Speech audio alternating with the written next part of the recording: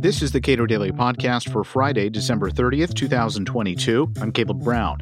Energy grids throughout the U.S. are notoriously complex, and when balancing the environmental impact against the cost of various forms of energy, many policymakers have made some profound discoveries about economic trade-offs, actual environmental impact, and externalities.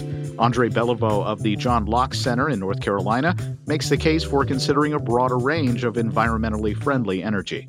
For states that want to be attractive to business, an absolutely key component of that is energy production, but the cost of energy.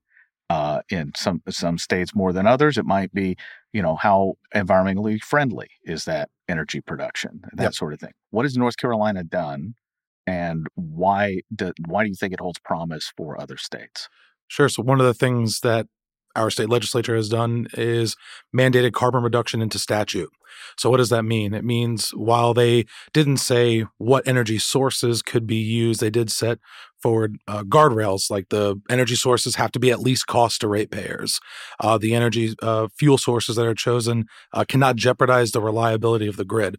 So while that helps, has ratepayers in mind, also helps making sure we don't have rolling blackouts like in other places. It also makes us attractive to companies who have their own environmental goals. So if a company is thinking like, okay, we have, carbon reduction as part of our corporate plan, well, just by moving to North Carolina, they can achieve those goals.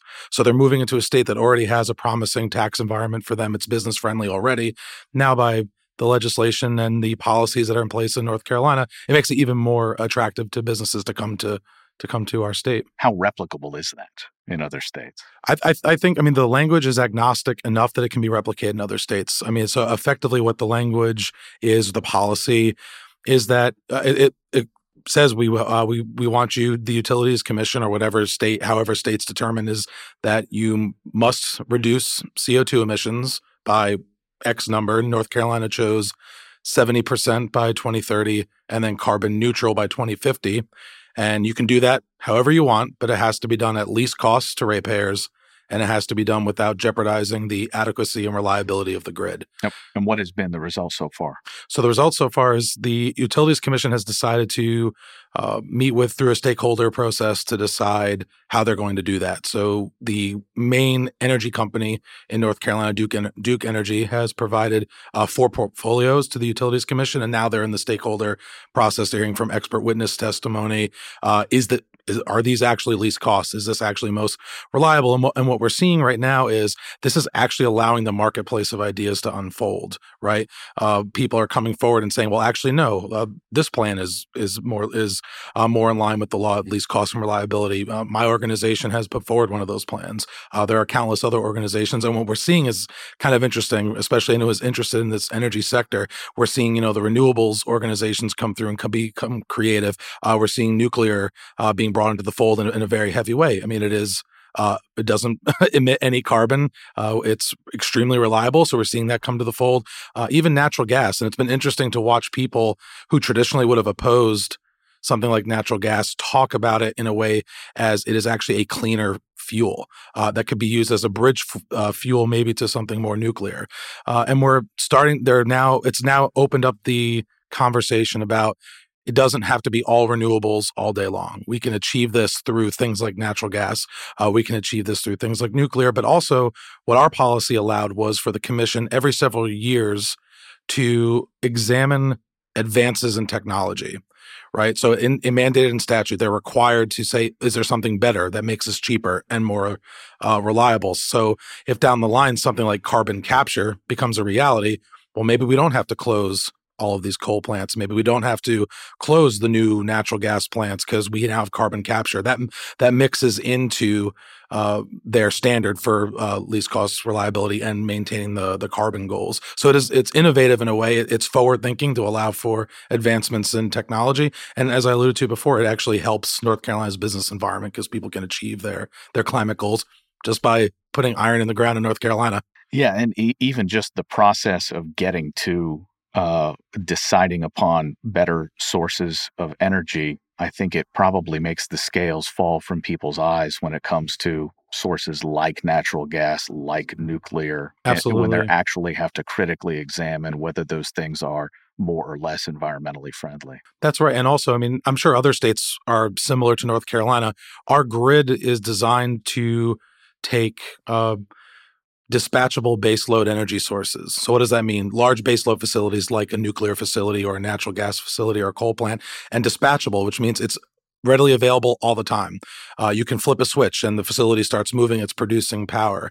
It's not a non-dispatchable, non-baseload source, something like solar or wind, where if the sun's not shining, the wind's not blowing, you don't have power.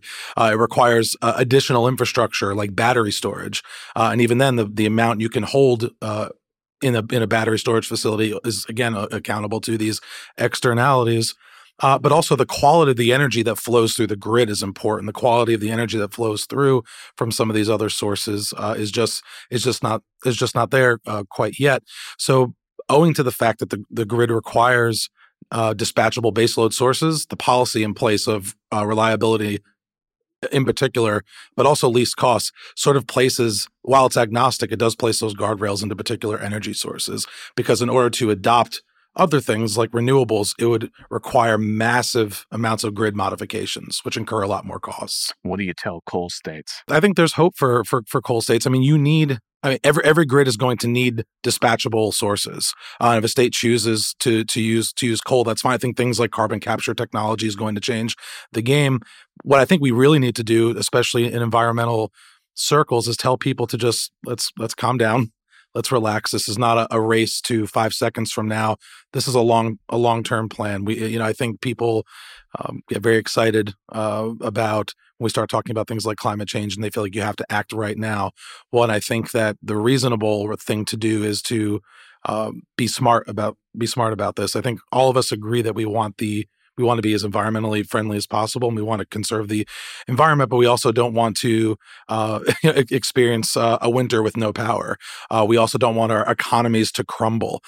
So the slower we, as far as closing coal plants or moving into other technologies, let's wait, because something like carbon capture may come into the fold here. And even some of these coal facilities can be transformed into natural gas facilities, or on the same footprint, you can put in like a small modular nuclear reactor, for example. People can keep their jobs. I think there's studies right now about coal operators can easily transition into being nuclear operators.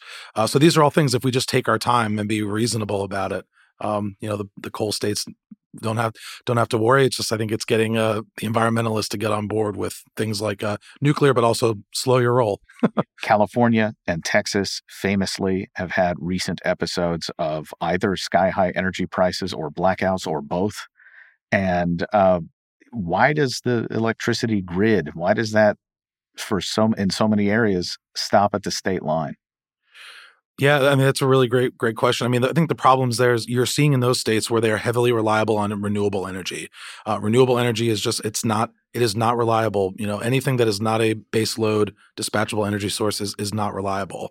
It also incurs incredible costs because of grid modification. So to your point, it's not least cost, but they've also just thrown reliability out the window for a sort of virtue signal. We could say we have, we're using X source, whether it's wind or solar, instead of being innovative. But I think we really need more states to buy into something like the North Carolina model, and also working really hard at changing the narrative.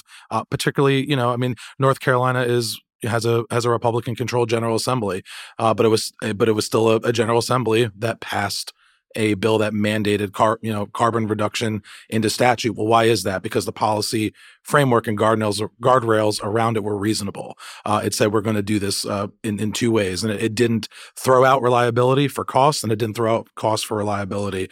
And I think that is really the framework. That's a two-pronged effort that I think is really significant. And the more states that do that, I think we will see a better marketplace unfold, and we won't be experiencing the rolling blackouts like in Texas or California, and we won't fall to the issues that we're seeing in Europe. We have a perfect, I think, example right now of what not to do with energy policy, just by using what's happening in Europe as a case study. So if we don't do that and we learn from that and try to do something different, I think using North Carolina as a model, we'd have a better way forward within each state. Andre Beliveau directs government affairs with the John Locke Foundation. It's that time of year when I ask you, yes, you, to show your support for this podcast and the broad mission of the Cato Institute with a gift. Visit cato.org/podcast sponsor to get started, and thank you.